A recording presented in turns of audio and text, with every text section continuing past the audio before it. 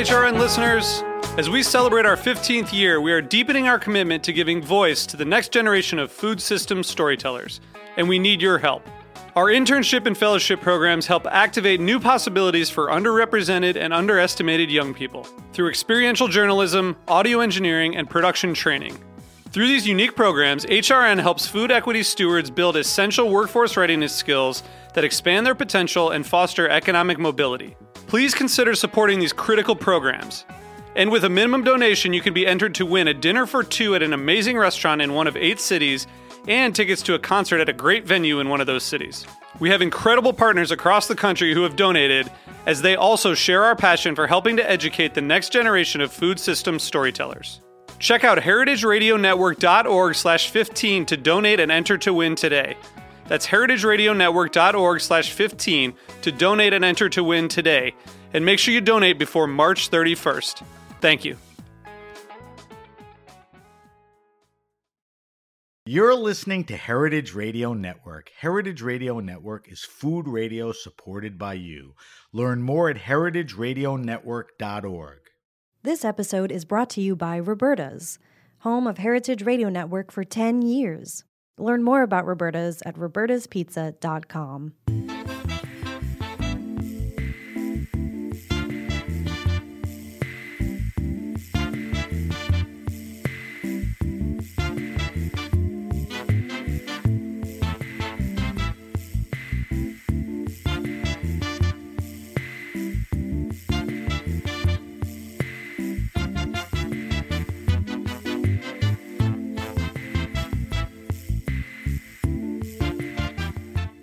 Welcome to the Grape Nation, your weekly wine journey. Our guest is Russell Bevan. We'll talk to Russell about his wine, vision, and other projects.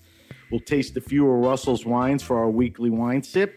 I'm Sam Ben-Ruby. Stay with us for the Grape Nation on the Heritage Radio Network. We bring wine to the people. 5th-generation Sonnoman, Russell Bevan left town to study philosophy at Gonzaga University, logically leading him to a job in the dental field in the Midwest. A fortuitous transfer sent him back west, where wine things started happening for him. Russell became a prolific wine forum nerd and a columnist for Wine Spectator magazine. Before settling into his own wine gig in Northern California, Russell is the proprietor of Bevan Cellars and a sought-after wine consultant, stacking up numerous 100-point wines. He recently started Adversity Cellars with his wife, Heidi. So the question begs to be asked, how the hell did a native Californian with a master's in philosophy from a Jesuit university wind up in the Midwest in the dental field, only to return back west and make some of the highest scoring and most prestigious wines? We'll find out. Welcome to the Grape Nation, Russell. And I am excited to be here, Sam. All right, so let me just state a few things. Today is a first for the Grape Nation, okay?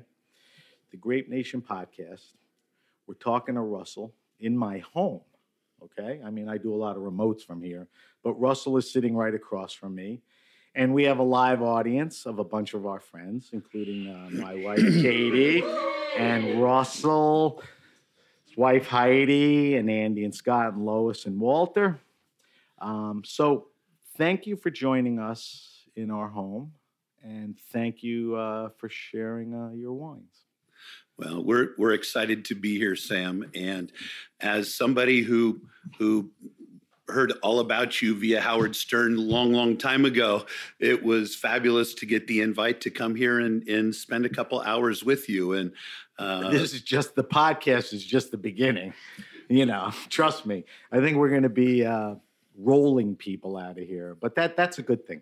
All right. So Russell, let's get started. Let's assume people know you and know your wines, but also let's assume there's a lot of people that don't know you. And maybe by knowing you and what you're doing, you know, they'll look for your wines. So give me that little short background on your journey in life and wine that pretty much got you to where we are today, which is Bevan, Adversity, Consultation, and all of that. And I begged you in the car, don't spend too much time on it because we'll talk about the details during the interview. It's fairly simple. From a young age, I've had a very intimate relationship with alcohol.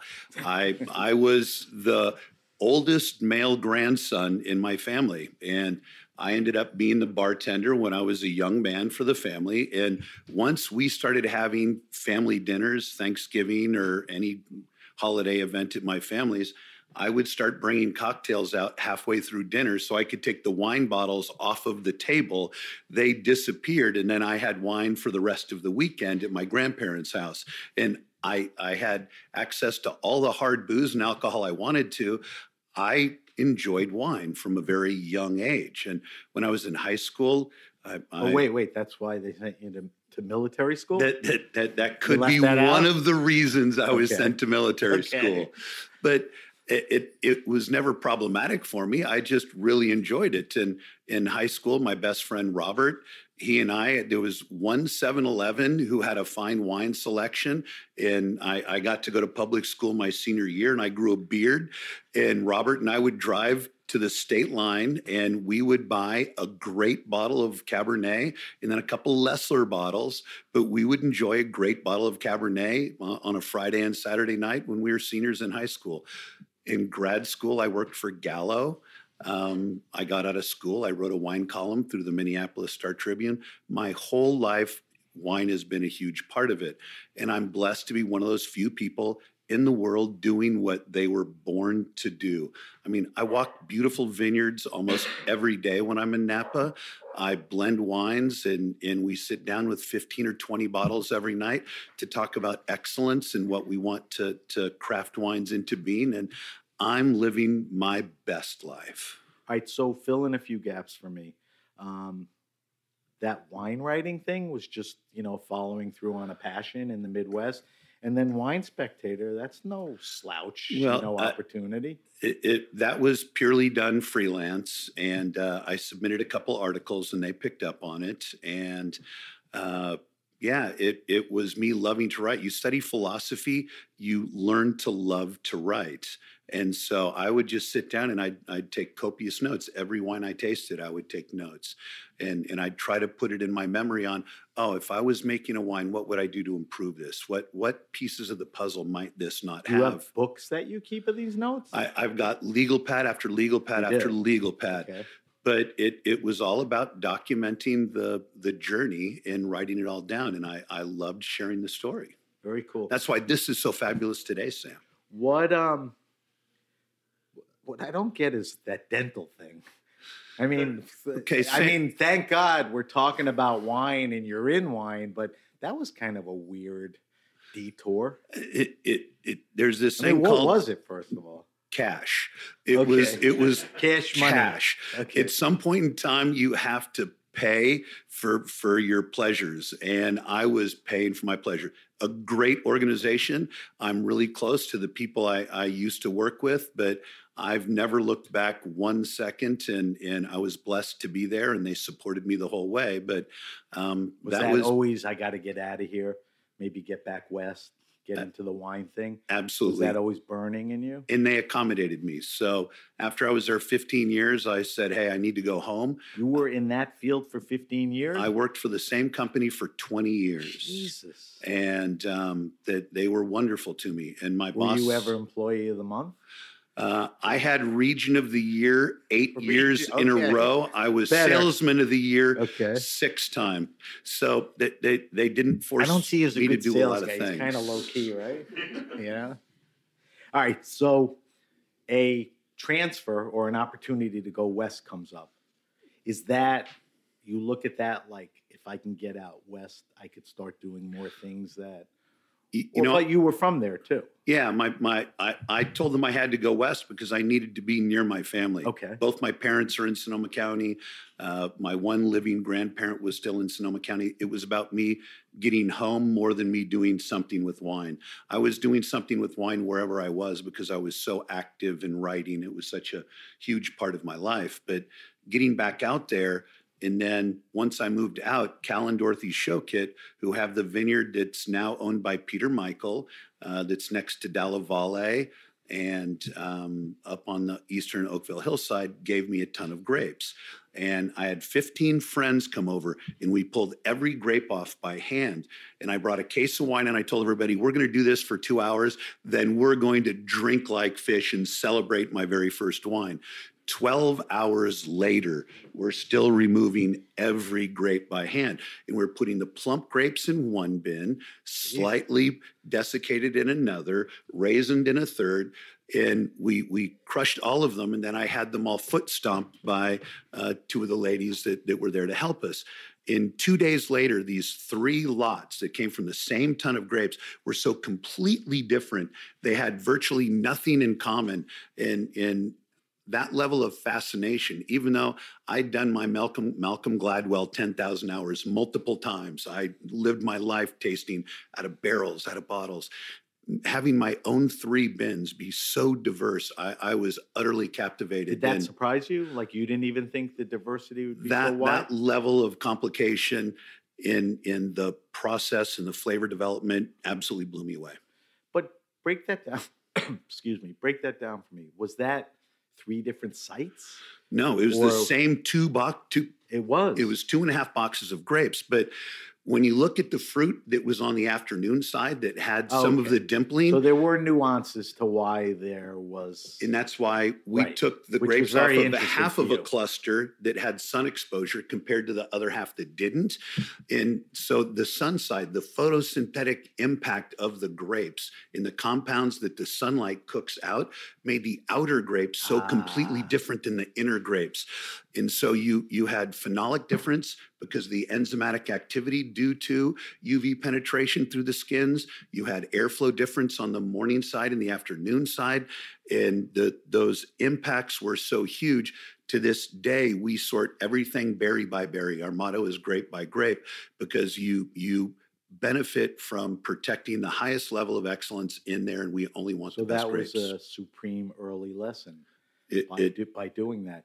So the Choquettes give you grapes. You make these, you vint these grapes.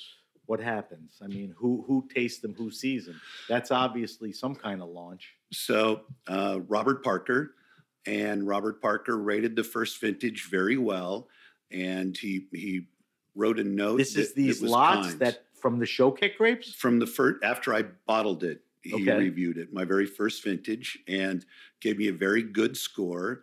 And we kept going through, and every couple of years he'd come out and taste the wines. But taking a step back, my story, one of the important parts of this story happened about 15 miles from here, a gentleman by the name of Eric Epstein. So we'd been making wine, and all of a sudden we were broke. Victoria and I had $750,000 in credit card debt. We'd cashed in our 401ks. Victoria was your partner is my partner. Is still your partner at Bevan. Partner. We were never married. Ex-wife. Ex-fiance. Ex-fiance, whatever. And she's a wonderful lady. We were on a Zoom today talking about the business, and we still are the caretakers of Bevan Cellars, which is so incredibly important to me. But we were broke. And Eric Epstein came out to Napa, and Gary Varnichuk had said, hey, if you're going out to Napa, you should go taste with Russell Bevan. And I'd never met Gary, but Gary had been given. Gary's a dear friend of mine. I super dear.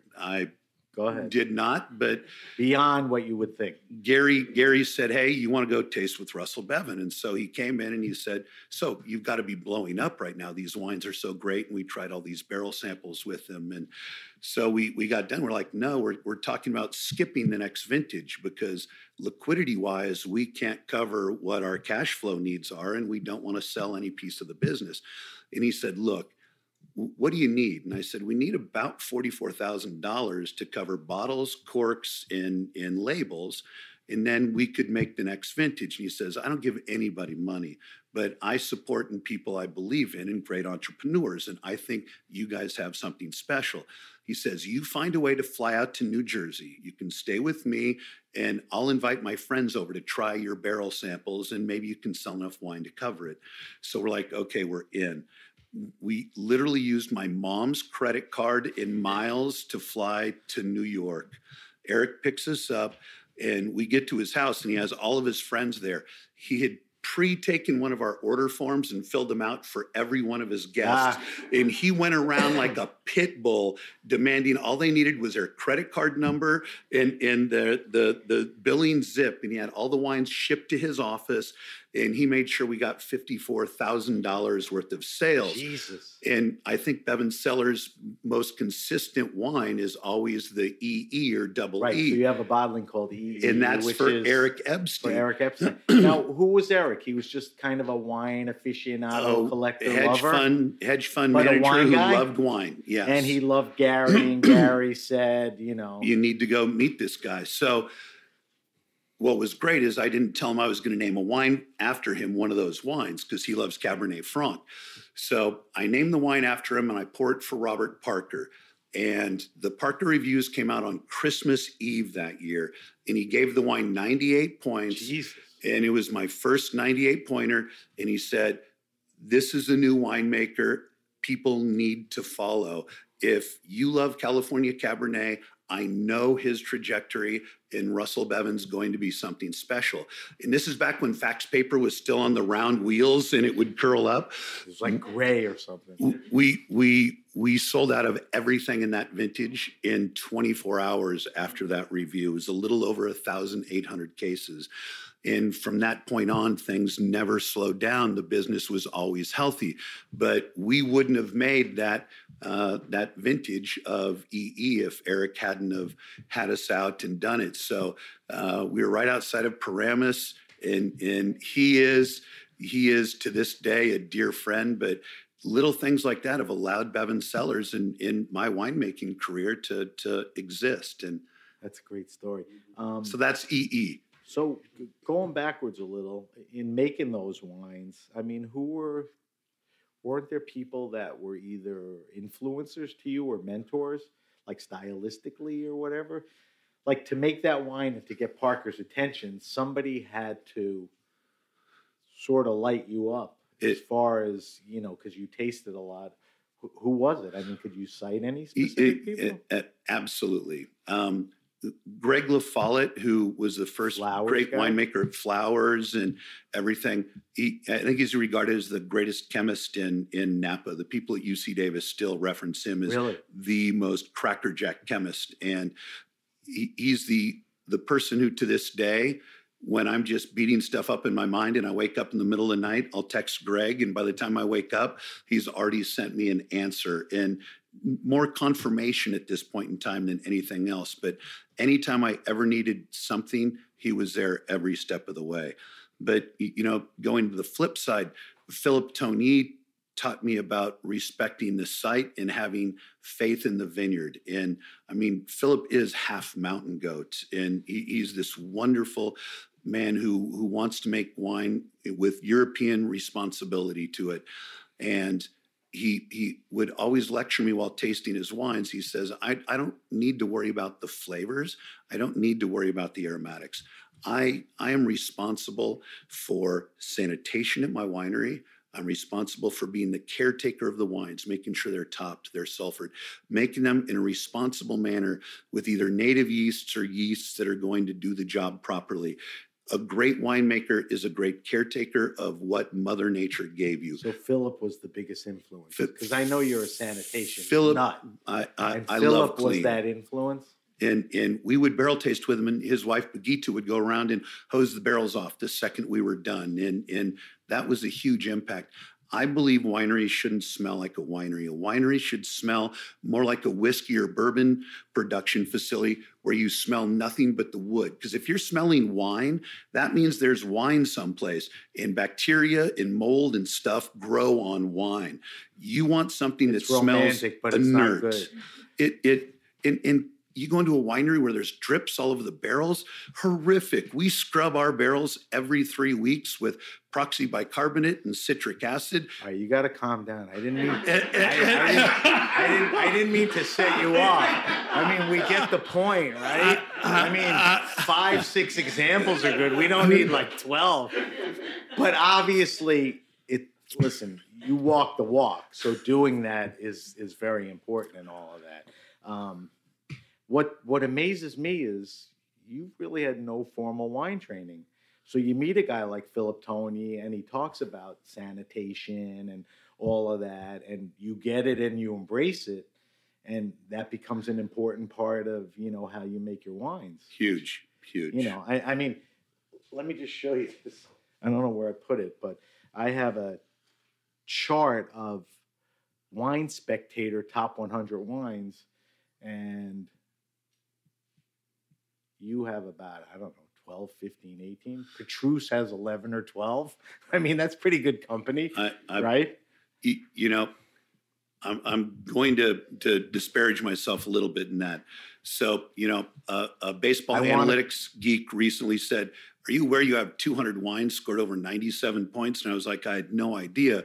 But because I love making so many different wines from different vineyards, I make so many small SKUs, it's easy to get a high total. So when I say, oh yeah, I've got more 100-point wines than Screaming Eagle, I've got more 100-point wines than XYZ, which is something I wouldn't say. But if I did, it'd be easy to say, well, yeah, you make so many wines, you better. Right. But that's not a given. So this is a controversial subject, and you've commented on it too. And it's about wine ratings. And wine ratings really fell in the old days to 2, 3, 4 guys. I mean, Parker can make something, and there's an argument about the Parkerization of wine, that he pushed people to a certain style. Do you think he influenced that style? And I'll directly ask you, did you play to that style? Like, were you making wines that you knew he liked because you wanted to get a good rating? We didn't talk about this in the car, so don't jump across the table and punch me. Okay. Poop.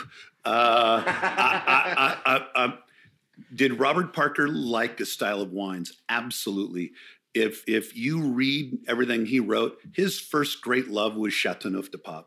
Great Chateauneuf de Pape is going to be 16% alcohol, because if you don't get Grenache ripen up, it's hard as nails. So did he like wines that were voluptuous and high concentrated? Alcohol, wasn't afraid of Absolutely. That.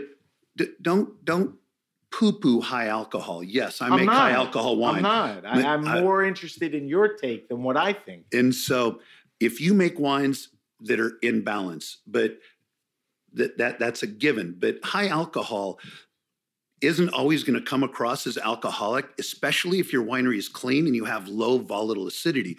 VA, volatile acidity, is the thing that burns your nose like nail polish remover.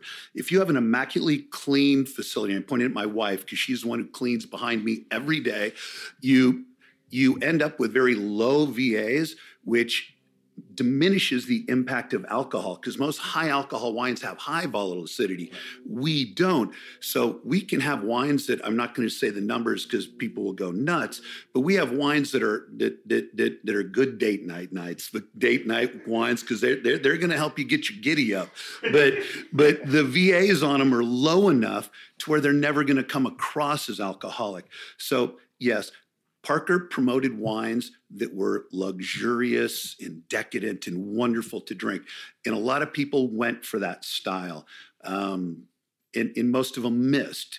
And so people missed in doing it right? Missed in doing it right because they got high VAs. They over-extracted. Right. That's what got the bad raps. Absolutely. Right. So the term Parkerization is for all of the monkeys that attempted and missed, not for the people who did it the right way.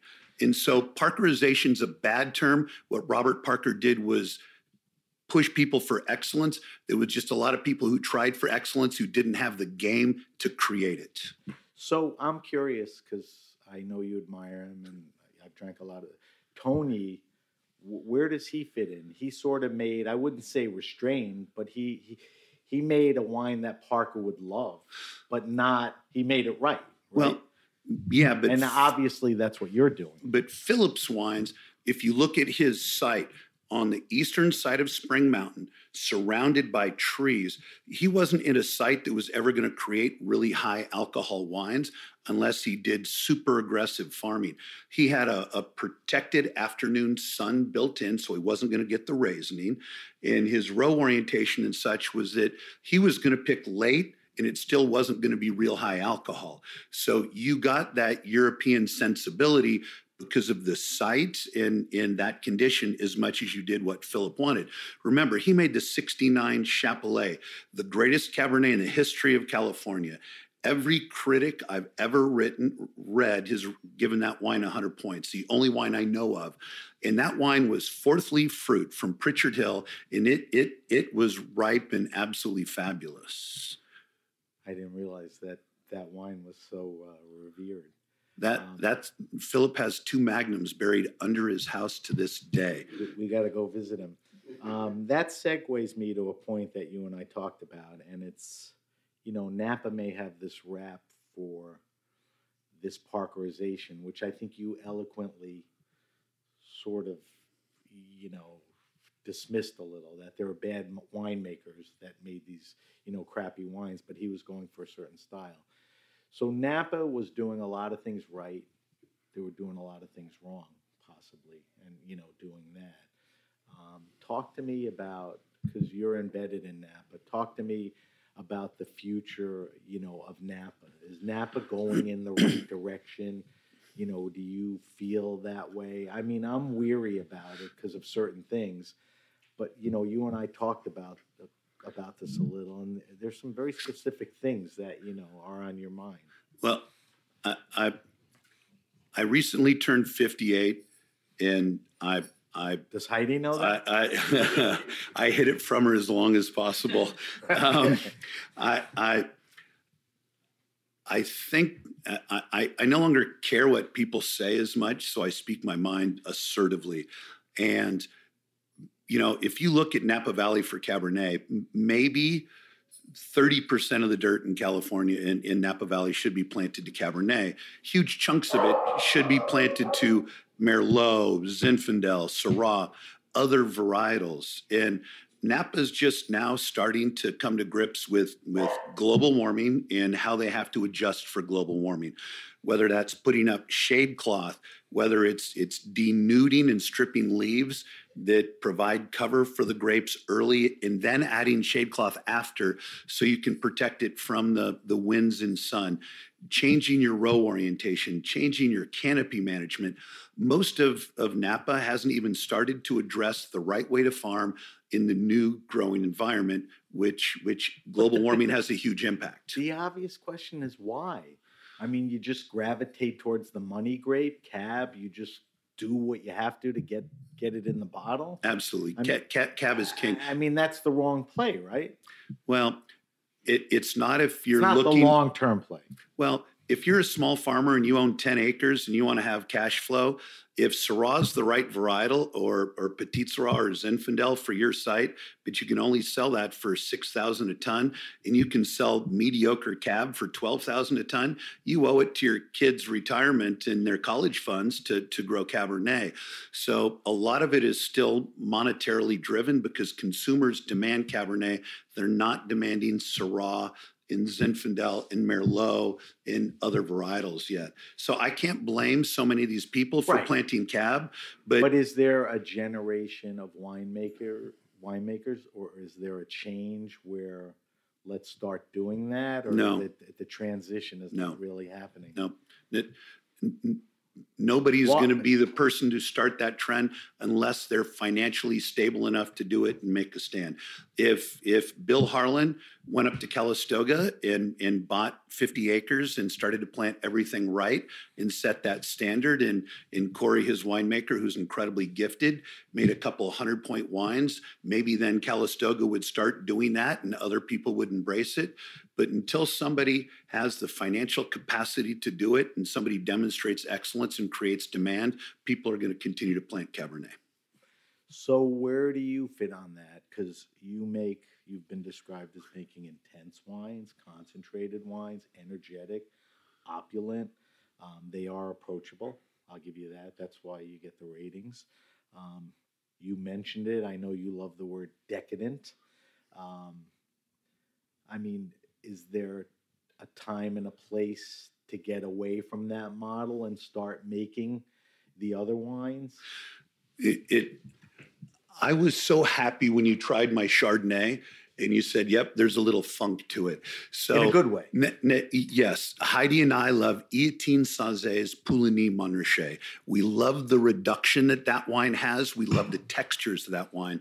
We made this wine with a third stainless steel to get that reduction, to get that cabbage and that pheromone quality. I love that. Nuzzling up to my wife and you smell those pheromones. The Chardonnay has that pheromone-like quality, like a lot of great white Burgundy does. And now I'm in a position to make esoteric wines like that, to prove a point and do that, because I'm now to the point where financially it's viable. So we're doing that. We're going to taste a Pinot later while we're having supper that's from an emerging area that I wanted to go work with. If you look at Chase Cellars, Katie Simpson, the owner of Chase, I begged her to let me be her winemaker because her family owns the Hain Vineyard. It's 100-year-old Zinfandel. Is that the Hain Turley? Same as... Absolutely. Right. Turley gets half of the vineyard. We get the other half. And I begged her for years. I would have made her wine for free just so I could have been the current caretaker of these ancient vines and have the privilege to make wines from these vines that when you look at them, they're cracked in the middle and you see huge holes in them. Only the outer half an inch of these ancient vines are alive. Everything else is hollow and dead. And you can walk through it and literally grab a handful of dead wood right out from the middle of it. And the privilege it is to work with that. And I hounded her to let me be her winemaker. I'm now in a position to do all of these things, making an extended age Syrah from a vineyard that's completely rocky and difficult to farm. And now I'm pushing that envelope, but I wasn't financially able to do that in the past. Right. Now you have the resources, the clout, the expertise. I used to have the bank too, but Silicon Valley Bank, they're reopened. I forgot about my line of credit is back and open as of this morning, but yes. I swear, I thought I saw a story on CNBC and you were online at the bank, but I wasn't sure. It may have been my friend Scott Rosen. He looks like you too. All right, Russell, we have to take a quick break so that we can embed our sponsors and our underwriters. When we come back, I want to talk to you specifically about the wines, the vineyards, the cellar practices, and all that. So we're talking to Russell Bevans. Russell is one of the top and, as you could see, most interesting winemakers in California. You're listening to The Grape Nation on the Heritage Radio Network. We'll be right back. This episode is brought to you by Roberta's, home of Heritage Radio Network for 10 years. Roberta's was founded in Bushwick in 2008 and has become one of the most iconic restaurants in the country. HRN made its home inside of Roberta's in 2009, and together they have become part of the DIY fabric of the neighborhood. Roberta's, the pizza restaurant, is open for lunch and dinner 7 days a week and serves much more than just the famous wood-fired pizzas. Their team dreams up new salads, pastas, and sandwiches on the regular. Roberta's Tiki Bar is alive and well in the back garden, serving up frozen drinks in the summer and hot toddies in the winter. Stop by the bakery and takeout spot next door for fresh breads, sticky buns, and pizzas to go. But Roberta's also extends beyond Bushwick, with multiple locations in New York City and now in Los Angeles. You can also find their frozen pies in grocery stores around the country. The spirit of Roberta's, like Heritage Radio Network, is everywhere. Here's to many more years of pizza-powered radio. Learn more about Roberta's at robertaspizza.com. Okay, we're back. We're back with Russell Bevans. Russell, let's get into your stuff. We all know that the best wines are made in the vineyard. So I want to talk to you because I want to talk to you a little about how you have, your business set up and how you do, your vineyard partners and, what you demand of them. So let's talk about your farming practices and let's talk about your vineyard partners. You have a very specific handle on where the good wines are and where you want to be. And a lot of that points to Oakville. But talk to me about um, all the different vineyards. You own vineyards. You recently sold them. I mean, go anywhere with that, but try to cover everything. Well, look, let's just talk about your first comment. Excellence comes from vineyards, and going back to Napa Valley, if you're a corporate farmer and you're farming the same way, you always made mediocrity. And that is now being magnified more and more. And let's take 2023 as an example. We've had all of these atmospheric rivers coming through Napa. We have had 3 times our normal rainfall. It's wet. We have trees falling over everywhere. So let's look at a vintage like this. You have huge amount of water in the ground. The first thing Napa, the best Cabernet sites have going for them is great drainage. You need pre-veraison, early season water deprivation. And early season water deprivation forces the vine to say, okay, I'm a little stressed this year. I need to have thicker skins to protect my seeds and pulp so I can procreate because I'm stressed. If there's too much water, too much nutrition, they have no stress, and so they're not going to put their energy into making flavorful grapes.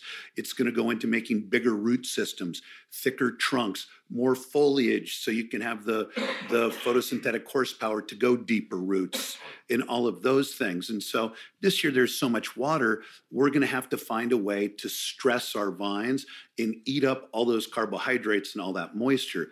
So this is a year where if you drive through Napa and people farm and they're disking and they're tilling everything early, they're doing a disservice to their vineyard, because what they should be doing is mowing everything so the grasses don't die, because this is a year where you're going to want the weeds to go crazy, because as the weeds go crazy, they're going to suck water out. And if you go by a vineyard where you see the whole trunk and it's all neatly pruned, they've made a mistake, because you're going to want the suckers, the little things that grow from the bottom of the vine, you're going to want them to grow and go crazy, because they're going to suck vigor and energy and nutrients away. The canopy should be allowed to go huge. It should look like a chia pet. But everybody's going to prune as they normally do. They're going to hedge as they normally do. They're going to disc as they normally do. This is a vintage where they have to look at focusing the vine on becoming reproductive. And when there's so much water and nutrition, it's very difficult to do. And things like that are the game changers. The farmers who look at making the most minute, specific changes to guarantee quality. And that's something that you just don't see that much. So going back to your point, excellence comes from the vineyard. Mother Nature gives you the initial site. So in Oakville, if you go to the eastern side, you've got all that red, beautiful dirt that cascades down into Tench and Screaming Eagle and starts up at Oakville Ranch and Saunders in Dalla Valle. And it's this beautiful wedge of red dirt, and it's all got fabulous drainage. Then you need to adapt it to the vintage. Then you need to adapt the vintage in the growing season to what's happening with global warming, and getting all those things right is tough. And that's why we're facing the challenges we are. But it's about that site. So global warming affects what? Planting, temperature, picking, all those things. But most importantly, and this is where I'm mystified at what a lot of the farmers in the valley are doing, is we now have fires every year. And that's because the devil winds that used to come in October are now coming in August and September. So when they used to come in October, we had more moisture in the air, potentially rain. These devil winds? The devil winds that come from the Central Valley. What's the impact of them? What do they do? So it'll be 100 degrees and you get winds that have zero humidity coming from the east. In the east is the morning side, where people will strip more leaves because you don't have as much sunshine in the afternoon. That's the morning side. And so we now have to protect against the devil winds. And there's a couple ways you can do it. You can put shade cloth and windbreaks up. You can use overhead sprinklers. You can use misters. Like if you go into a bar in Arizona, we have a couple clients that are putting misters that don't use a lot of water, but the misters will drop the fruit temperature 15 degrees. But shade cloth, airflow, and water are required to protect your grapes during these heat waves.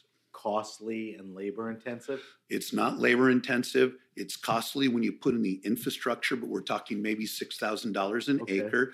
And then after that, it's the water. And of course, water is a big thing in California, but right now we go through 19 was incredibly wet, 23 is incredibly wet. We had 3 years of drought in between. So right now it's water management. And one of the challenges California has is we no longer have any additional reservoirs or any more places to put all of our excess water in these heavy wet years to protect the drought years, because we now have a cycle of huge rainfall, drought, huge rainfall. And we need to put that infrastructure together to support water, have water to support us in vintages when we are dry, so we can have misters and sprinklers so we can protect our crops. Is 23, I mean, the rain's been crazy. Is this going to be one of the wettest vintages in recent memory? One of the wettest ever. And that's why most people are going to have grapes the size of golf balls. If they're not prepared for it and not farming for it, it's going to be a weak, diluted vintage. And right now, people have to start thinking about, what am I going to do to make sure that I can refocus my vines from development to reproductive? Right, and that's all happening now. You have to be thinking about it this very second. So you make smaller lot wines, right? You have a whole bunch of vineyard partners.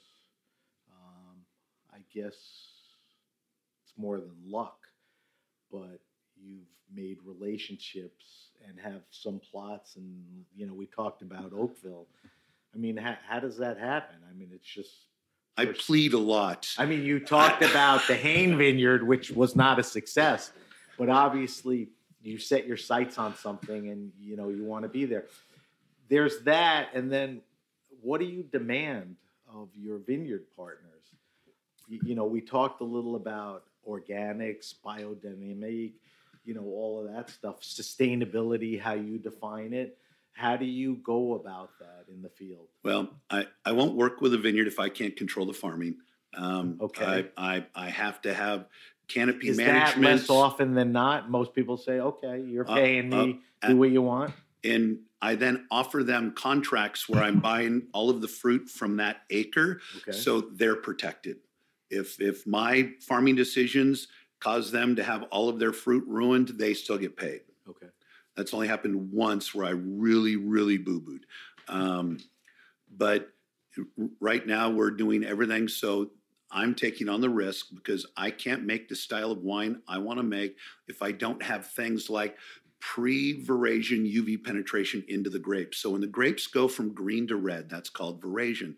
When the grapes are still green, the sun can get into them and break down a compound called pyrazines, which give wines a vegetative, bell pepper-like flavor. And so you have to pull enough leaves so the sun can actually get on the grapes at that point in time. But now with global warming and all the heat and extra winds, you then have to protect those grapes after verasion. And so now we're putting up shade cloth on both sides of the canopy. And by getting rid of the vegetative flavors early, I can pick earlier if a fire starts, if a heat wave comes, because I don't have to worry about the wines being vegetative. I'm getting my fruit and plum and cherry flavors developing at an earlier stage and not having to compete with the pyrazines and some of these off-putting flavors and aromatics. So a lot of that's in Oakville. Why does Oakville have that wow factor? Oakville's the dirt. Is it the soil? Is it the exposure? Is it all the little subtle things you talked about? Well, I'm not going to get in trouble today because I've gotten in trouble too many times. I'll pretend. So here's Oakville. You've got the eastern side that has these red soils and rocky soils. Then you go to the west side where you've got Tokalon, totally different loam soil profile. You've got McDonald, you've got Dietert, you've got all of the fabulous vineyards on the other side. The wines are completely different, but Oakville has two of the best soil profiles in the valley, but very different. It's south enough to where you get great airflow from the Carneros region. So air comes through, it splits around two hills in Yountville, and all of a sudden you get airflow to the west, airflow to the east. So they both get great airflow. And so you've got great dirt with good airflow, and it just makes Oakville magic. Right. That's crazy. I want to talk to you about Beckstoffer. He has all these vineyards. And do you work with Dr. Crane? We're going to drink a Dr. Crane later. Thank you. So what I want to talk to you about is you have these legendary vineyards where a lot of people have made wines, back to the Mondavis and all that. You get in there, and I don't know if you take a different approach, but you look at these great famous vineyards, and what do you do with them? Okay, so do you go in and say, I know what everyone's done, here's what I have to do because of why? Okay, a little bit of this is going to be my ego. I'm just going to throw that out on the table. When finally got to the ego. When Andy Beckstoffer called me and said Dr. Crane was available, I went and sat down with him. And people have to understand about Andy Beckstoffer. He understands 100% that he is the caretaker of special pieces of dirt. His farming teams are excellent. They do exactly what you want. So doing a good job. They're doing an awesome job. Andy then will do whatever you want, but you're going to pay the price and have it done. And for me, going into Dr. Crane, when I sat down with him, he's like, Dr. Crane, and he literally opened up the latest wine advocate. And he's like, look at all these 100-point wines from Dr. Crane. And I was like, and that's why I want to be there. I want to go in there to something that I can use my farming practices in my winemaking style. So that's what I want to talk about, because you have a history of people doing Dr. Crane. What are you going to do? Oh, kick their butt. So, is it a lot of the things we discussed, canopy or pick late, whatever? Not picking late, picking about the same time as everybody else, but different winery techniques, pressing my wines sweet, pruning the vineyard differently than everybody else, doing more leaf pulling and things like that. But taking Dr. Crane was me taking off the gloves and saying, okay, I've never worked with a vineyard where I'm working with a lot of other great winemakers. And let me be completely straight. I love and respect some of the winemakers in Dr. Crane so much. It was my chance to tussle with my friends. And I think we've done a good job. So wait, do you have a Dr. Crane in the bottle yet or not? Yeah, yet? We have several. Oh, okay. So wait, you said we're tasting? We're going to taste the 19 today. Okay, so it's been a few years. Yeah, they've been treated very fairly by the critics. Okay, well, I think when you put Dr. Crane in front, it's kind of built in. All right, so we talked a little about farming practices. Your attention to detail, your specificity. All that stuff is crazy. You know where you want to be. You know what you want to do. We both agree that it all happens in the field. Let's talk about cellar practices. Now you've busted your ass to make these to tend these vineyards, pull in these incredible grapes. You don't want to F them up in the cellar. So talk to me about, cellar philosophy and, now that you have the grapes. About 40 minutes ago, we talked about literally plucking one grape at a time. Cellar practices are common sense. Once the grapes are at the winery, you're now a caretaker. It's your responsibility to protect the excellence that came from the vineyard. And you can do 200% new oak. You can do 50% new oak. You can rack every 6 months, take the wine out of barrel, put it into tank, put it back to barrel, all those things. Yeah. At that point in time, your responsibility is sanitation, common sense, and then understanding what your wine is supposed to be in bottle, in doing things between the time it's in barrel and to when it goes into bottle, so you can magnify the potential of what came into the winery as it came in as grapes. And if you have to rack a wine because it's getting reductive, a little stinky, you do it. If it needs to be racked because it's hard and tannic and you need to basically decant in it, you can rack it, get air to it, and open it up. Once it's at the winery, it needs to be common sense, and there has to be somebody smart enough at the top of the organization who demands that everything is paid attention to and it's common sense. There's no magic once wine's in the winery. There, you just have to have great attention to detail and not let something bad happen. And you need to taste the wines all the time to see if you need to make a course correction, because they are getting a little stinky. They need a little extra sulfur. They need some air, so you have to rack maybe 1 or 2 barrels out of a lot to soften the tannins. That's when it comes down to hard work and diligence. So the intervention is really paying attention to what the grapes need, not to just add deeper color or acids or... We don't do stuff. Right. I won't say I've never added acid. I've done it a couple times. Each time I've tasted those wines, they taste like sweet tarts to me, and I hate it. We didn't work. It didn't work well enough. It did qualitatively because we were in compromised vintages, and stuff happened. But those wines are never going to be special to me because I did intervene chemically. But we don't use enzymes. We don't use fermentation tannins. We don't do any of that stuff. We're very aggressive during fermentation. We foot stomp the grapes before they go into the vessel. We will use almost 4 pounds per ton of grapes of wood. Wait, all the wines are foot stomped? All the wines that we can foot stomp, we foot stomp. You foot stomp as Absolutely. much as you can. Okay. But once they're done being destemmed, somebody is standing in that bin foot stomping.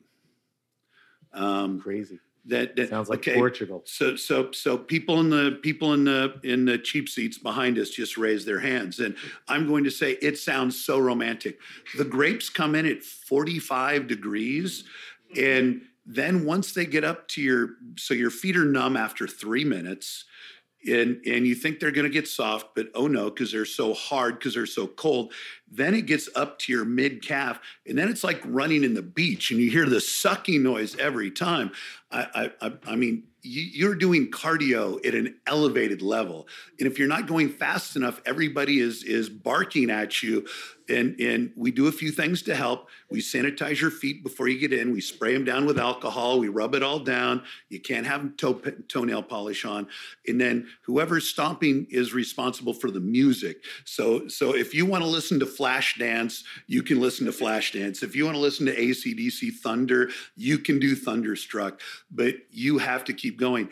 It's a miserable job after 5 minutes. You took all the romance and fun out of it. You see pictures and it's like, wow, that's cool. But you really, I've got videos of my wife, man. And the ones I show are the ones when she first gets in. I don't show the ones 2 hours later where she looks like she's been in the ring with Mike Tyson.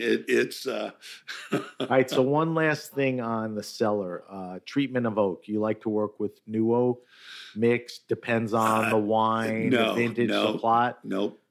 Is there a philosophy there? Yep.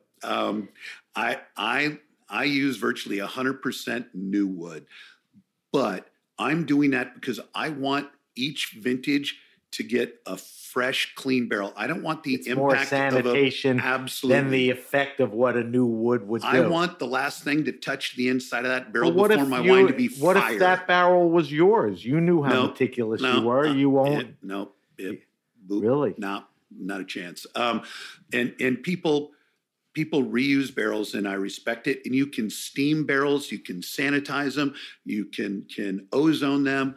I'm just not comfortable doing that. I want new, clean, and fresh. So I'll use stainless steel sometimes to mitigate the new oak. I won't use a used barrel. I shower 4 times a day, Sam. I like clean. I'm surprised you didn't get up in the middle of the interview. I mean, we're here almost an hour. All right, so let's talk about some of the wines. Let's stay in the Bevan realm, and then I want to talk about adversity, and maybe pick a consulting partner or two. We talked about EE, which was your friend Eric Epstein. You named a wine after him. Cabernet and Cabernet Franc. I always shoot. So your wheelhouse is Cab, Merlot, Cab Franc, or Absolutely. So, and a lot of your well-recognized wines are the vineyard designates, right? Yes. So, walk me through some of those. I mean, there's more than a big handful of those. It all starts and ends with two. We've got the Tench Vineyard in Oakville that Margaret and Rem Tench are. I'm their son Charles' godfather. It's this magical piece of dirt where when you start at the front, it looks like Châteauneuf-du-Pape. You've got all these rocks and there's very little soil. Then you go to the middle blocks, and the middle blocks have red soil with virtually no rocks. Then we go to a little bit of clay worked in, and then we go to dark clay on the far side. And the natural complexity that comes with the Tench Vineyard is amazing. So we start with super intense, hard, tannic Cabernet up front, and we end up with incredibly complex, refined Cabernet Franc in the back. And so I've got a full palette of colors to put a wine together with Tench.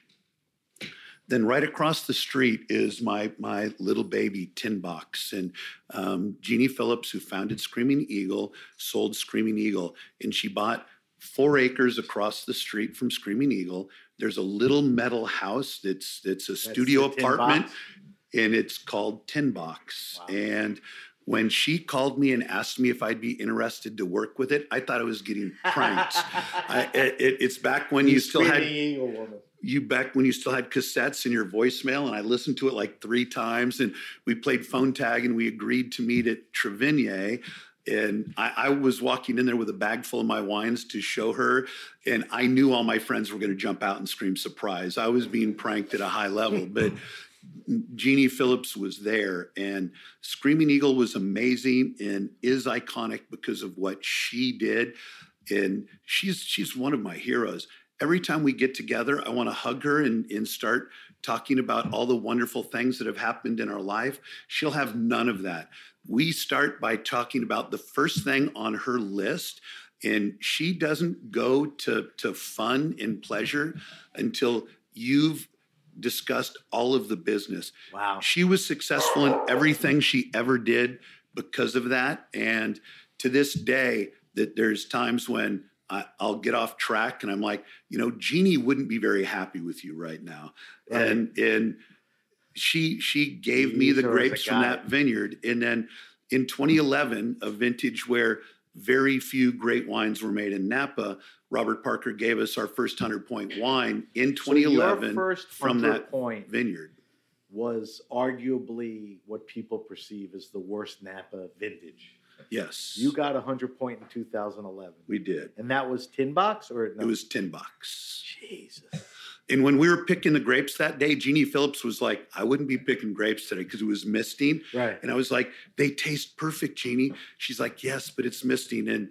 And we picked them, and those grapes were magical the day they showed up at the winery. And to this day, that wine is absolutely fabulous. We only made 150 cases of it. And I no longer can taste that wine and be a fair judge because it's so emotional to me because of my attachment to her and it being our first vintage, and it's just not fair. I don't even enjoy tasting it in front of other people because it's so emotional for me. It's nice to hear about Jeannie. It's nice to hear that, she's still out there and everything. Oh my goodness, she calls me when she thinks the grapes are getting ripe. Jeannie doesn't mess around. Right. You got to listen. You can't push back, and she's probably almost always right. So Tench, EE, Tin Box. Tin Box. We have a wine called Sugarloaf that is Franc and Merlot. Just Franc and Merlot? Just Franc and Merlot. So that's like, what is that, a right bank blender or something? So I love Ausson, Cheval Blanc, Clanet, all those great You micro use those as producers. inspirations? I can't afford them anymore, Sam. They're $1,000 on first tranche. And so I went out searching for a site that I could make great Merlot and Franc on. And it's above the Corrie in southern Napa. So it's a cooler region, which Merlot and Franc likes. It's on a rock pile, so you have great natural stress. And that wine's always incredibly dense, but you get the round, beautifully, the wines have hips. They've got fabulous hips. They're round and seductive, and that's what great Merlot should be. Yeah. Heidi and I were in Vegas the other day, and we had a bottle of 09 Angelou, and we just sat and we pushed the meal away and just drank the focused on the 09 wine. Angelou because it was so fabulous. No food was going to be as amazing as that Right. 09 Angelou was at that point in time. So a good transition from that is, those are legendary red wines.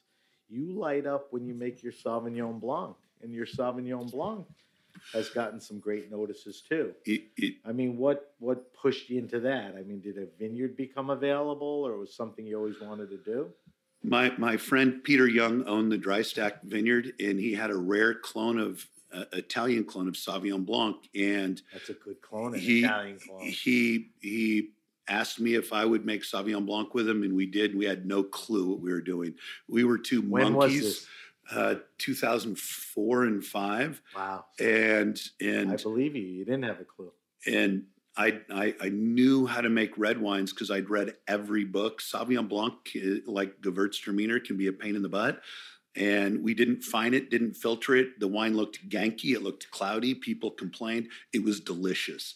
And so to this day, people complain about my Sauvignon Blanc because it's cloudy. I don't care. Don't buy it. Don't drink it. We sell it out in 2 weeks. It's rock star fabulous, but it looks ganky. Sometimes ganky's good, Sam. You're preaching to the choir. That market is so used to that, like the cake bread, Sauvignon Blancs and all that. So filtering and fining would change the profile. Yeah, no, we go flow rider style. We ride dirty on our Sauvignon Blanc. And then you've made great wines in Sonoma, which I know is a passion of yours. Well, it's where I'm from, and I'll always be a bit of an outlier in Napa because I'm a Santa Rosa boy. And Santa Rosa, we don't look a little bit down our nose at Santa Rosa. It's Santa Rosa, and I love my family's hometown. But I had to make Pinots that were Cabernet drinker Pinots, and they're What does that mean? Big, huge. huge. Okay. Jihugic. Okay. I mean, my Pinots are... Because a lot of Burgundies are not that. You felt the profile you had to make. And thank you, Sam. Okay, we're not Burgundy. People... oh, you're welcome. And I know we're not Burgundy. Antonio Galloni's my friend. We spend time together, tasting, talking, and drinking. I no longer pour him my Pinots because he has such a great palate for Barolo, Champagne, white Burgundy. I think he has a legit palate. Understanding absolutely big Pinots, restrained, Burgundy. But, I think he's a good guide for that. And he texted the other day that he wants to try the Pinots again. And I don't make anything that I don't care that it's not Burgundian. I don't care that it's varietal. I don't either. I just want you to know I think that a lot of the critics want you to be varietally correct. I don't care about varietally correct. I want to be absolute pure sex appeal with my Pinot, and I want it to be yummy. So what goes into making that sexy, yummy? What's the formula there? Farming and sites. Okay. And then I use some really crazy oak on it that gives you these fabulous nuanced qualities. And is crazy oak something different than the norm? I use specific forests that a couple of the Coopers that have an effect on. And so we use more Bertrange. Bertrange forest has a different oak flavor profile. We use some barrels that have 5-year aging on them, and they're aged only in the shade, never in the sun. So that gives us a very specific flavor profile. We're using oak that magnifies the yummy factor. And Sam, if people ever forget that great wine should be yummy, they're making a mistake. I love intellectual wines, but I love yummy. So I couldn't agree with you more. I think when somebody drinks a wine and they either use the word yummy or delicious, you're on the right track. All that other BS stuff, pencil shavings, saddle in there, people have to really feel it. And yummy is a feel. So I agree with you. And I wasn't knocking big wines at all. So you've been making the Pinots for a while. Yeah. Is that an area, Sonoma, an area you look to grow, or you're happy with how you're set up there? I can't grow there because I don't have the number of hours I need to properly manage vineyards that are that far away. It's what makes Pinot down in Santa Rita, which is Santa Barbara County, so difficult for me because I can't get down there enough to give the vineyards my full attention. Fortunately, the farmers down there now know what I want. They respect it and they carry it out. But I end up FaceTiming with them a lot. So they'll walk through the rows and I'll FaceTime, and it's almost like being there, but it's not. Right. And quality is important. And I don't want to overextend. Which is, you keep things in check. And so let me give you my day. Wait. Go ahead. Okay. Give me your day. For the record, I gave him the Russell wants to talk look just there. This potentially could be the most interesting part of the interview. So last year harvest was 78 days. Is that extraordinarily long for harvest? It's about normal. Okay. You have to put perspective for the listener. So once the first grapes are picked, I taste that fermentation every day until it's pressed to barrel, or if it's a white wine, until it's done with malic. So I worked 78 straight days last year. I don't get a day off. Every facility I make wine at, I have a team leader or an assistant winemaker. So wait, can you clear something up? These are your consulting wineries. Wineries, but I make Bevan at multiple facilities too. We didn't get into the fact that you consult at multiple vineyards and make, home run wines. So this 78 days encompasses Bevan, everybody, your consulting wine, everybody. And it's a great thing to add is every wine gets the same attention to detail. It doesn't matter if it's a $40 wine for a client or a $285 wine for me. I taste every fermentation every day. So the teams know when I'm going to show up. So I get up during harvest, I go to the gym. I'll go look at vineyards because it's cool in the morning. And then after I've done those things, then the teams have had enough time to do morning pump overs, punch downs, pulsaires, whatever they're doing to the wine. And when they're done with the first treatments, they pull a sample in a red Solo cup, and we reuse our red Solo cup. So we write on a permanent marker what vineyard and fermentation tank it comes out of. And then I sit down with my team and we taste every wine. And every day it's like, oh, this doesn't have enough extraction. So today we want to do a delistage where we drain all the juice out of the tank, let the skins just sit on top of each other, get a little warm, pull some of that extra concentration out, and then after an hour, we'll pump the juice back in. Or it needs more air, so we'll do a pulsaire and blow giant bubbles of air through it so we get rid of the reduction. So every wine, every day is evaluated for what it needs to achieve its highest level of excellence. And so I go from one place to the next place, and everywhere I've got my team. And at the heart of harvest last year, it was a little over 200 fermentations going. Jesus. So it's a day. And my wife may disagree with me, but I would say by day 70 or so, it's so exciting. And every winery where I go, my team there is so excited to show me what's happened to the wines overnight. It's like, oh my God, our extra pulsar got rid of all that funk, and wait till you taste the fruit today. And the teams are so excited that the energy just thrives and you live on it for that whole stretch. And there's never a day that there's not something exciting and dynamic and new and eye-opening. And it's 78 days. It's a haul. It sounds impossible, but that's But- what keeps you juiced. But you go through it, and traffic is now the biggest challenge in Napa because traffic is so crazy. Like literal traffic, like on Literal the road, traffic on the roads slows things down. slows things down. But So you can't get around. I the try road. to work it where I compete against the traffic. But every day you taste every wine, and I can't add more clients and make more wines and still do that and still have the level of focus and Still attention get to calls, detail. though, right? Yes, I'm fortunate, but I'm happy with who I have and the family we have. Right now, I may begin dropping people, not because of the wines or anything else, but Time. I want to reduce the amount of stress I have. So I reduce the amount of stress my wife has when she has to deal with me. So it's Well, one way or another, you figure that out. So while we're talking about your wife, you started a wine label called Adversity with Heidi, who's sitting here with us. And Adversity, and you'll talk about it, explains really what the label is. You want to deal with vines and climates and vineyards that have more adverse conditions. Is that a fair assessment? Absolutely no. Yes. Perfect. So yes.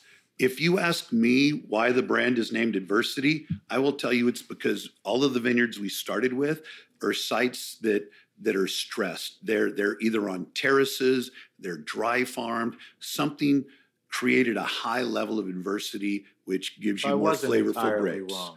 But if you ask my wife, she would tell you that the adversity potentially comes from our relationship and me early on, and that adversity may have had something to do with our early dating and engagement period. All right, I think we're both right. So, an interesting thing, and I want to get into this for a minute. I want you to talk about, and don't spend forever, how you met Heidi. And I want you to quickly talk about your first date. Because this is like shit of legend. Okay? This isn't like, we went to a bar. And So I have no idea where you heard this story, Sam, but yes. I heard this, but this is a good story. So this is worth talking about. Okay. So first, everybody's sitting here going, hey, Russell's a cool guy, personable, smart, and all that. He met Heidi. He probably met her. Tell everybody how you met Heidi. We met on Bumble. Which is what? A dating app, site. Okay. A dating app that empowers women, because women have to swipe and accept the man before they get any communications from the man. And I know this is a podcast, and it's unfortunate because people should get to see exactly how glorious I am in public. But my wife swiped right on me before she knew I made wine. So I'm saying it wasn't because I was a winemaker. It's because this moneymaker still has a little bit of game. Heidi, how drunk were you? Go ahead. All right, so you meet on Bumble, a site. So we meet on Bumble. Certainly not uncommon. And we communicated all the time for about 4 months, but we didn't get to meet. I was busy. It was harvest. She came to Napa with her twin and her other sister and got to taste my wines with one of my colleagues, but I wasn't available that day. And so we'd been communicating long enough for her to be comfortable enough for me to schedule a spa day at the Claremont Hotel in Berkeley, which is the big, beautiful hotel up on the hillside next to the UC Berkeley campus. And so I told her, look, you're going to be safe. I'll book us a suite with 2 rooms. There'll be a lock on your door, but we'll have a spa day. It'll be relaxing. And so we get there. And during lunch, I opened a bottle of vintage Krug, a bottle of vintage Biacart, Simone, Cuvée Vincent. I forget the one, but we did that. We did a bottle of EE. We did a bottle of Tench Cabernet. So we had 4 bottles of wine for lunch. And this may have to be edited out, but no editing. She's twice told me, you Bill Cosby me with wine. I don't know that the rest of that date was fair. So we didn't end up at the gym or the spa. We ended up back in our room, and I'm a huge Gonzaga Bulldog. I'm a alum. I'm a Zag. And Gonzaga was playing St. Mary's just a few miles away that night. Right. I had a ticket. I had access to a second one if in fact we were going to go to the game. We were way too intoxicated to walk down the hallway, let alone get to the arena. So we're there, and all of a sudden this beautiful lady that I'm watching the game with starts talking about, oh, well, they're not cutting the through and driving the hole hard enough. And I'm like, okay, you know a little bit about hoops. She says, oh yeah, and I was a full ride scholarship basketball player in college. I was like, okay, didn't know that. So she's breaking down the game, and we're having fun, and we're continuing to drink, and we may or may not have napped through parts of the second half after we had the fifth bottle in our room. And when I ordered her lunch, the Claremont is such an elegant, fabulous place, but they believe in small plates. So she got a cheese plate. And I think there may have been 6 crackers and 5 pieces of cheese. It was a bite or two. And I've never asked her this, but I'd assume showing up at a first date wearing it was no super revealing outfit, but I'm thinking she didn't eat a lot before. She didn't stop and get a couple Big Macs right before she showed up for the date. So without a lot of food in her tummy and all kinds of wine in her, we watched the game, and we had this wonderful day. We took an extended nap and then went down and had supper. We may have been too intoxicated to make it through dessert, so dessert was delivered back up to the room. And I had a busy day that next day, so I let her sleep the rest of the night and went back to Napa after I'd sobered up a bit. And I'd left a tank top in the room, and I deleted our Bumble match on the drive back because I upgraded her to Facebook. So I'm like, Bumble's some dating app. Now I want you to see more of Russell. Welcome to Facebook stage. And she didn't realize that I had upgraded us to Facebook. And I think she may have been a tad upset that I deleted our Bumble match after getting her, well, very intoxicated. All right, so 3 things. Is that accurate, Heidi? Not at all. Okay. We don't have time to get into it, but I may do another show on that. That's number 1. Number 2, what year are we talking about? We were married August 1st during COVID a couple years ago. It was a ways back. It was, I was about to say February 5th, 2017. All right. Third question is, at the winery, you're making a limited amount of wines. What are you making there? What I look up Adversity. And Adversity, we're making an extended age Chardonnay, 5 Cabernets, and an extended age Syrah, 5 Cabernets, and a Chardonnay. All right, I'm going to tell people where to go. And we're drinking the Papas right now. Okay. And all of our labels, the art is hand painted with concrete. An artist, Christian Hetzel in Stuttgart, Beautiful. Germany. Beautiful. And he paints with concrete and a trawl. And we named this wine Papas after our fathers.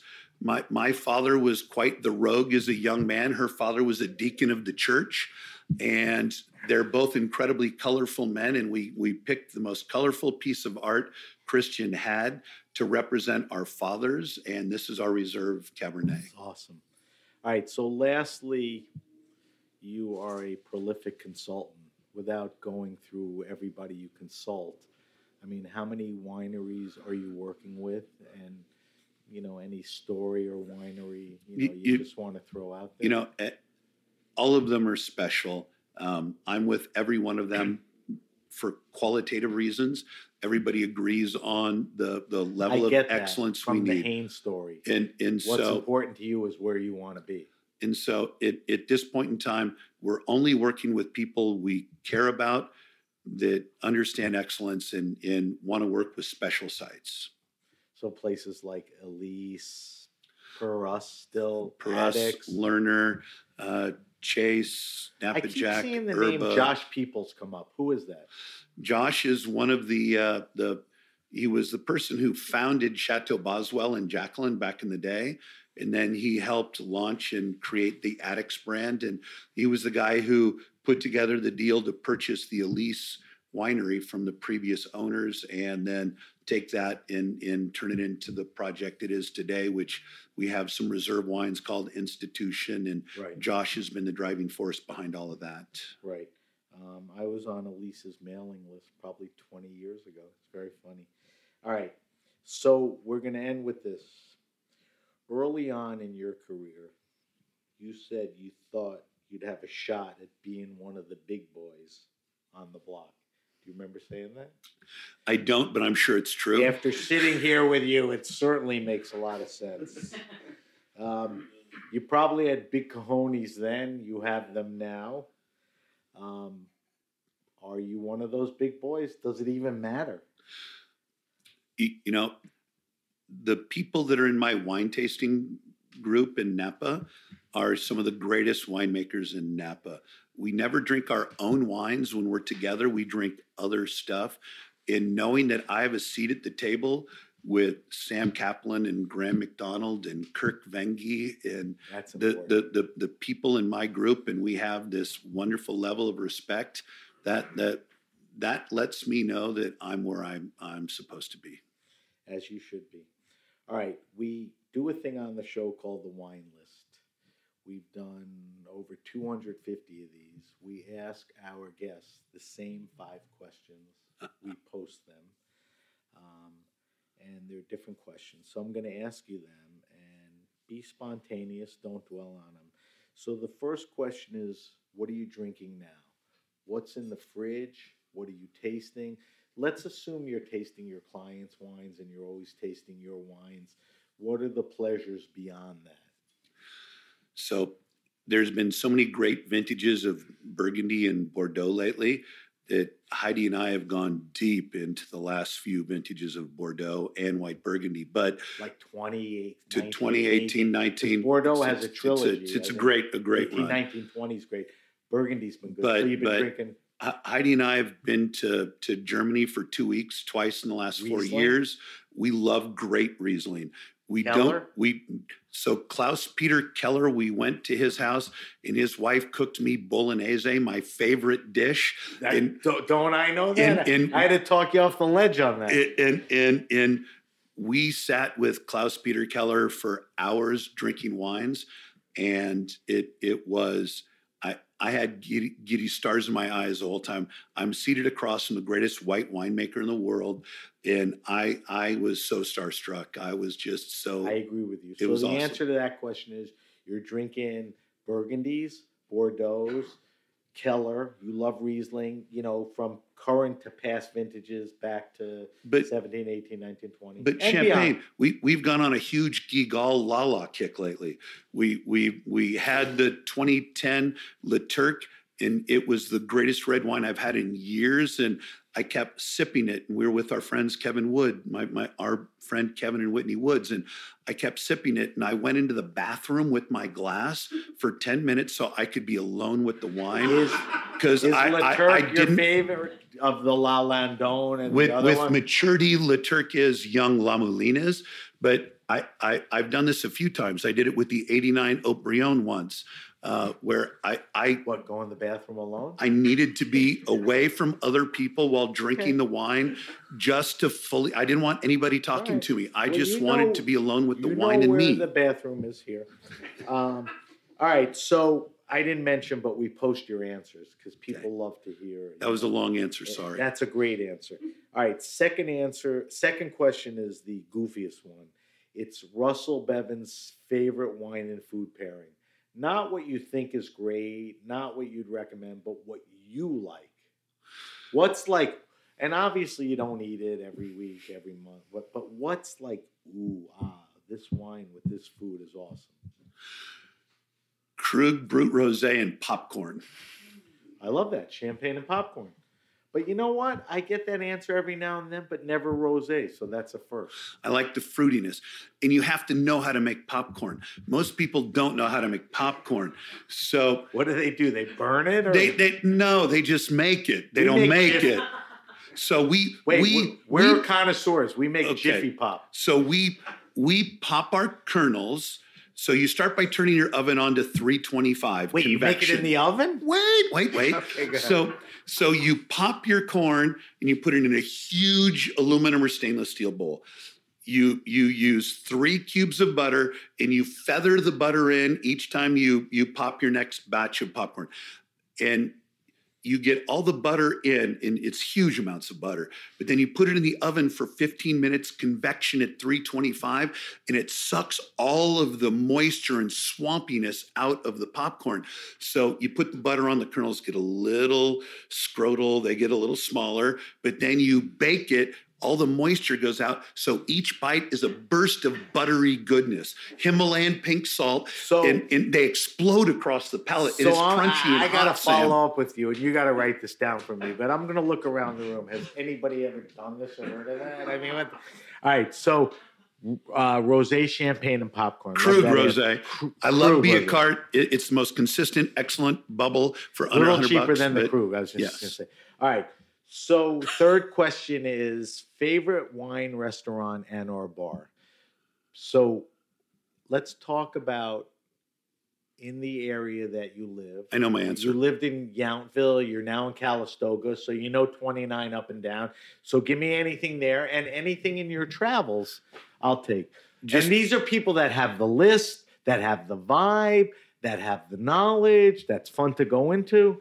And if you mention anyone and don't mention someone else, you didn't leave anyone out. We're not ranking them. These are just places you're talking about. I only have Because I don't want you to get back and say, Russell, how come you didn't mention me? Go ahead. one. No questions asked. It was Hennepin Lake Liquors In Minnesota? in Minnesota, Phil Kolich. So this is a wine bar, not a wine bar. I don't know that it's legal for him to pour wine in the shop. It actually burned down. It got looted and destroyed in the riots a couple of years ago in Minnesota when they went through their rough stretch. Phil would let you, if you were one of his group, come in and buy a bottle of wine. He'd give you a bit of a discount, and you'd sit there and drink it with he and his cronies and everybody else. And we would buy Harlan. We would buy whatever great wines. He had all that stuff? He had in the stacks right next to his office. He had his stuff.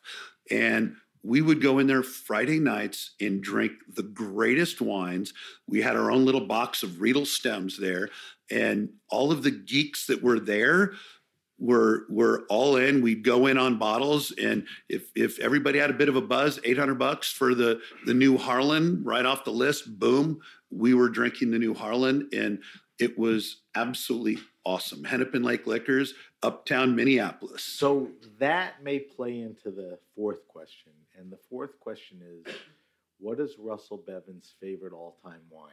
And I have to stop for a second. When I structured the question initially, my interest was, Russell, what was like the rarest, most expensive wine you ever drank? I don't give a crap about that. What I give a crap about is, Russell, what's that wine that you drank that was life-changing, awakening, changed the way you thought about wine? And that may have very well been in a Hennepin. Is there a wine or two that's an all-time wine that was just so influential, to this day? Absolutely. I remember where I was sitting. I remember opening it. It was a very young Bordeaux at the time. It was the 88 Chateau Palmer, a tannic vintage. Chateau Palmer uses a little more Merlot. And the 88 Chateau Palmer, I had a steak in front of me, and it was one of those things where the wine and the food was perfect. And I remember just sitting and drinking my glass, filling my glass again. The bottle was empty, and I'd only taken one bite of my steak. And it was the first time I'd had a Bordeaux. And granted, it was young Bordeaux, but it was so perfect on that day. And I'm now a huge, I didn't understand this back then. That's the answer to the question. That's, that's the wine. Yes. So two things. Were you with anyone that meant anything? And where was this? I was with Victoria, and we were in our apartment in the Marquette Plaza in downtown Minneapolis. Okay. And we bought the bottle at the nickel sale, where you buy one, you get the second one for a nickel at Haskell's in Minneapolis. If you knew now then, would you buy 20? I've avoided tasting the wine the last couple of years because I don't want to diminish my memory of its perfection that day. I can tell you that nobody's ever answered that question with an 88 Palmer, so that's a good one. Last question, and dig deep on this because this may not be your wheelhouse, but you're a wine guy. Recommend to me wines, 15, 20, 22 bucks. Recommend a red or a white. You could recommend a region like Muscadet in the Loire is cheap white. And I ask this because my kids are in their late 20s, early 30s. They can't show up at a dinner with $15 supermarket shit wine. They can't afford 40. As a gift, they want a wow. So how do you do that at 20, 22 bucks? I'm curious your thought process because it's not unfair to say you're a luxury winemaker. So now I'm asking you to talk to me on this now. And people ask me all the time to make value-oriented recommendations. I don't drink those wines and I don't follow that market enough. And here's what I do know. You elitist? Only in a couple ways. I'm joking. And when I go to seminars to learn about winemaking, I attend every seminar I can when Gallo rolls out their PhDs. And Gallo's got it going. The people at Gallo, they hire the best and the brightest. And most of the quality research done in the United States is done at a few universities, but Gallo sponsors so much of it and they do so much themselves.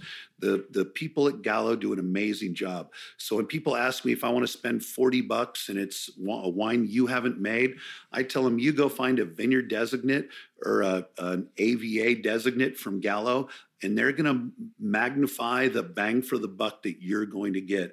And other people might say, oh, well, it's Gallo. Never dismiss Gallo. So I think that's a fair point. I think Gallo is in a place better than people think they are. I think all their resources and, they've acquired brands and they're very much into it.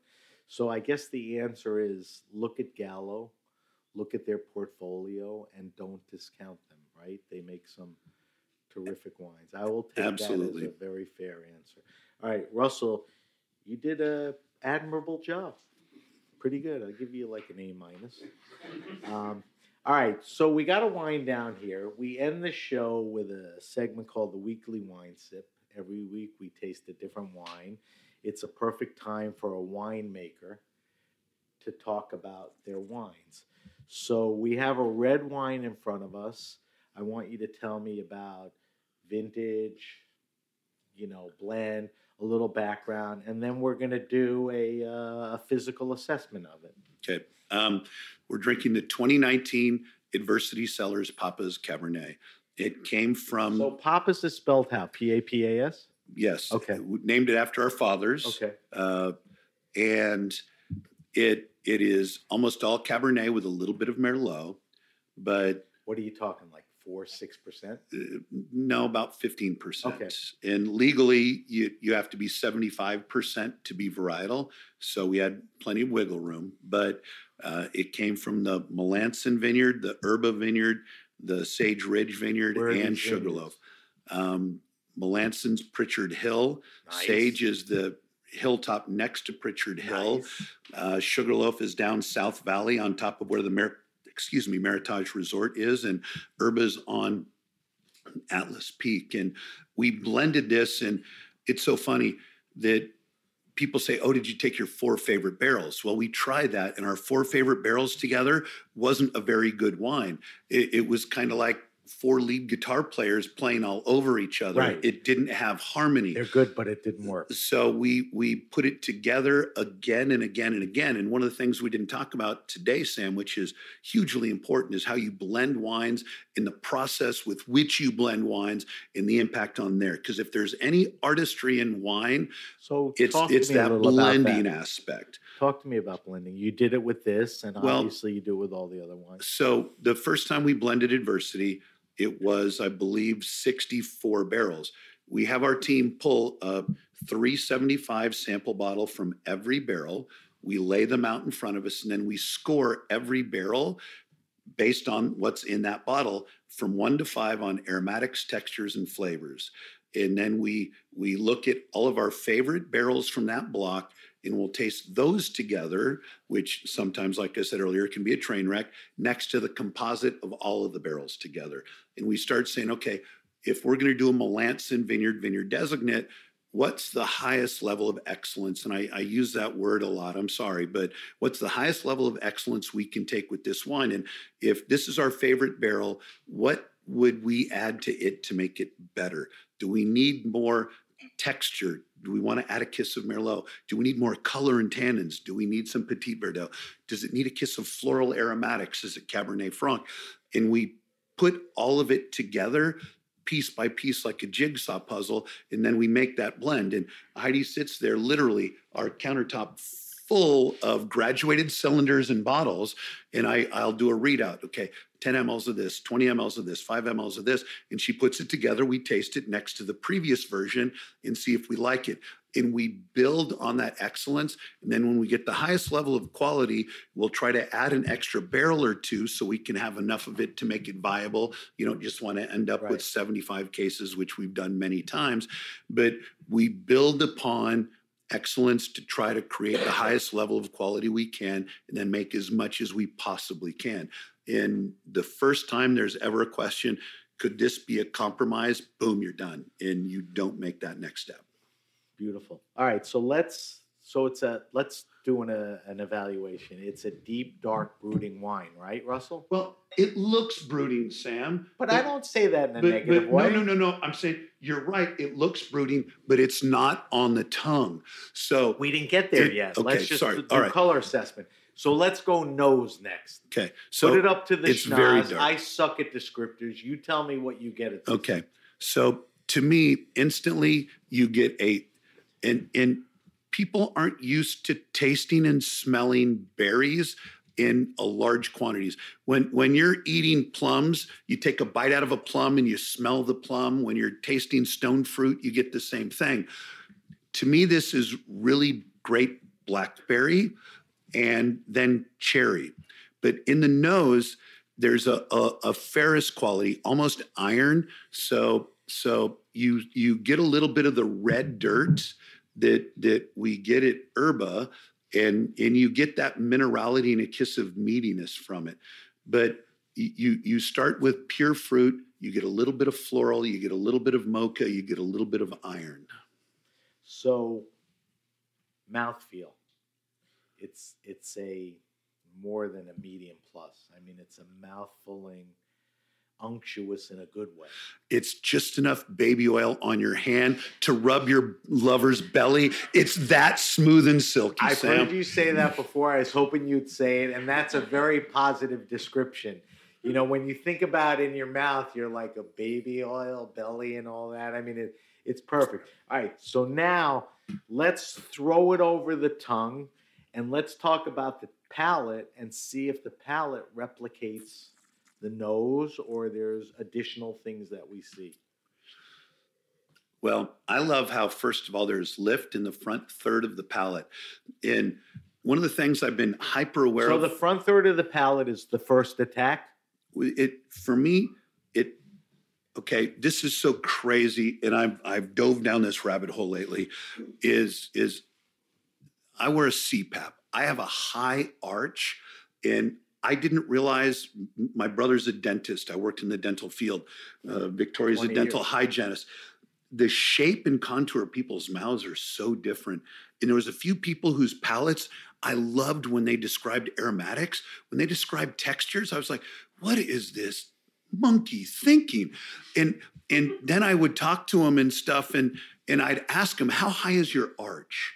And how wide is your mouth? And palatal impact, I'm just starting to respect people, how they feel so different. I have a high arch, so when I feel something really high up, I know it's the skin tannins, those long, luxurious phenolic compounds that hit up there, because I've now done trials using different types of tannins to see where they attack my mouth, just to increase my own knowledge base. And this wine hits me up front, and then It's so silky. It's velvet ball bearings. They cascade down the palate, and then it just leaves you with this very refined, long, just sexy finish. But that's perfect. What are some of the things? It's dark fruits. Does the cherry pop in? You mentioned things in the palate. I mean, on the nose. What pops back in the palate? It's the fruit, and then you get that little kiss of bittersweet chocolate on the finish that I think is really complimentary. And then you're just left with this impression of great texture, and it's. I feel bad I'm talking about my own wine like this. I don't like to promote my own wines, but that's why you get this satisfying. It's pleasurable. It's worthy of a smile. It's delicious. It's delicious. So that's the 2019 Adversity Papas. Yes, sir. And is it available? No. Okay. So screw you all. We're enjoying it. But Russell makes other wines, and we'll let you know about that. All right, Russell, we got to wrap up. We got to get out of here. We got to eat some food before we pass out. I saw that filet you got out there to grill. I got it sitting there. So I got to do a quick wrap up, and then I want to get some info from you. So if you have a question, suggestion, wine happening, or event, hit me up at sam@thegrapenation.com. That's sam@thegrapenation.com.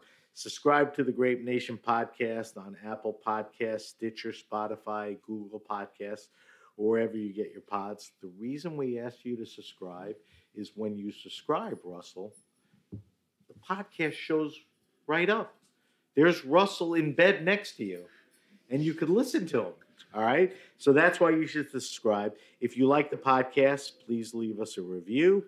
Follow us on Instagram at SBenRuby, on Twitter at BenRuby. I know that's confusing, but we use the hashtag The Grape Nation to find us on both. But we are on Facebook at The Grape Nation. As I mentioned, we'll post Russell's wine list, all your great recommendations on our social media. I will give you information on the weekly wine sip, the Adversity Papas. I will talk about the Chardonnay, and probably I'll make a list of all the wines we drank tonight, which will be fun. So Russell, if we want to find more information about, and there's a lot of things going on here. There's Bevan Cellars, there's Adversity, there's your consulting partners. Break it down. Where should people go? People are like, this is the greatest guy. How do I get involved with him? Where do we go? I think you just go to adversitysellers.com or bevancellars.com. Okay. That'll take you to our Instagram. Instagram then will take you to any of the people I make wine with. So what's all of my the Instagram partners. handle? Adversity Cellars. And are you at Bevan Cellars? Bevan? Or I'm sure Bevan Cellars has at Bevan Cellars. Yeah, I'll double check that.